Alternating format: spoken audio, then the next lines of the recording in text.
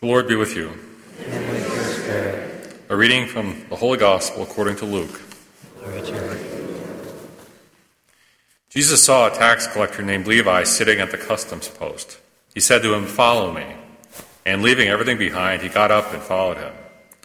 Then Levi gave a great banquet for him in his house, and a large crowd of tax collectors and others were at table with them. The Pharisees and their scribes complained to his disciples, saying, "Why do you eat and drink with tax collectors and sinners?" Jesus said to them in reply, "Those who are healthy do not need a physician, but the sick do. I have not come to call the righteous to repentance, but sinners." The Gospel of the Lord. Praise to you, Lord Jesus Christ. One of the very beautiful things about working in a parish, particularly for a priest, is that you are accompanying people in all stages of life.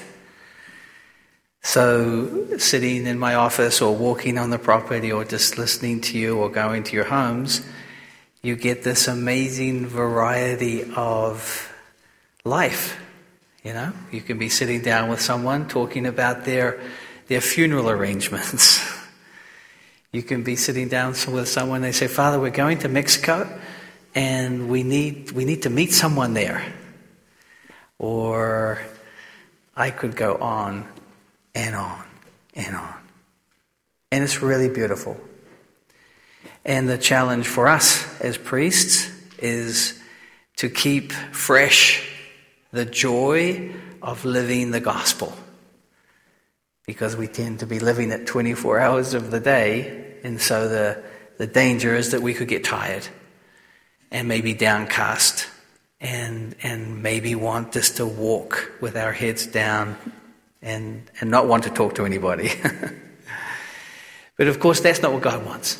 And He gives us these beautiful seasons to renew us, to give us strength.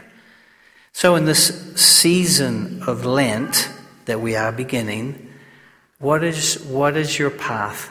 What is your pathway to the Easter Vigil, to the Holy Week, to Holy Thursday, Good Friday, Holy Saturday, Easter Sunday? That's where we're going. We're not going anywhere else. The Church has so clearly defined our time. So with that, I would like just to read something from the Magnificat, because often it has some golden nuggets in it. And I enjoy reading from Father Donald Haggerty, who's a seminarian professor, I think. And maybe he actually works as the parish priest at St. Patrick's in New York City. I think that's what he actually does. But clearly a very eloquent and serious study of the Lord. So this may help. I hope it does for your journey these days. Heeding the call to conversion. Not long after a serious conversion, it happens that the immense distance between goodness and evil can become very lucid to our awareness. There is an intuition of soul that there is no middle ground between the two, no overlap or sharing, and that a choice in life is inevitably made for one or the other. Before that point in time, the line between good and evil may have been blurred. No keen sight existed within us for the strict demarcation and barrier dividing good and evil. Perhaps only rarely did we think our personal choices to be actually evil or considered the possibility of casting ourselves into the party of the devil. Now, after a conversion, we may recognize the ominous path we were walking and the result of a kind of moral clarity of soul. And so it goes on. So he's eloquently putting words to that very special pathway that we are on, right? Clearly defining in my life what I do not want because it's not of God, and what I do want because it is of God. And then lastly, if it helps in your journey, aim small. Go for the kernel of the problem. Don't spend a lot of time with all of the different things that you're struggling with. It might be, for someone walking in for the first time, it might be, I just need to live holy the Sabbath. I'm not living the Sunday as I should, and I need to. That would be an awesome start to a fundamental option.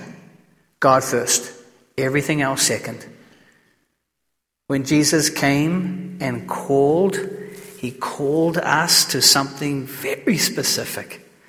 And may we live that today, just as he did to Matthew. He said to him, "Follow me." And leaving everything behind, he got up and followed him. Together let us stand as we present our petitions. Today's Mass is being offered for Norma Gardiner. We pray to the Lord. For the leaders of the church, reaching out to the beloved sinners as Jesus did, and inviting us all to a change of heart, that their efforts may bear fruit in a great return to God. We pray to the Lord. Lord, hear our prayer. That the Christian leaders of powerful and wealthy nations may take the lead in removing oppression and assisting the afflicted, so that the restored balance of justice may bear its fruit of peace. We pray to the Lord. Lord, hear our prayer. For the restoration of the honor that is due to the Lord's day, and that all other interests and pursuits may yield to the worship, reflection, and rest that our souls require for strength and renewal, we pray to the Lord. Lord, hear our prayer. For all who are in need of loving intercession in their distress, for the imprisoned and the poor who are so easily forgotten, that God may gladden the souls of those who cry to him, we pray to the Lord. Lord, hear our prayer. That Jesus, who came to call not the righteous, but sinners, may forgive the offenses of all our departed, and bring them into the banquet of his joy in their salvation. Eternal rest grant unto them, O Lord. And let perpetual light shine upon them. May their souls and the souls of all the faithful departed, The mercy of God, rest in peace. Amen. And let's remember also Pope Francis, Bishop Zarama, and the bishops in persecuted countries. We pray to the Lord. Lord, hear our prayer. Father, we present these petitions and those in the quiet of our hearts to you, knowing you will answer them all according to your will, through Christ our Lord. Amen.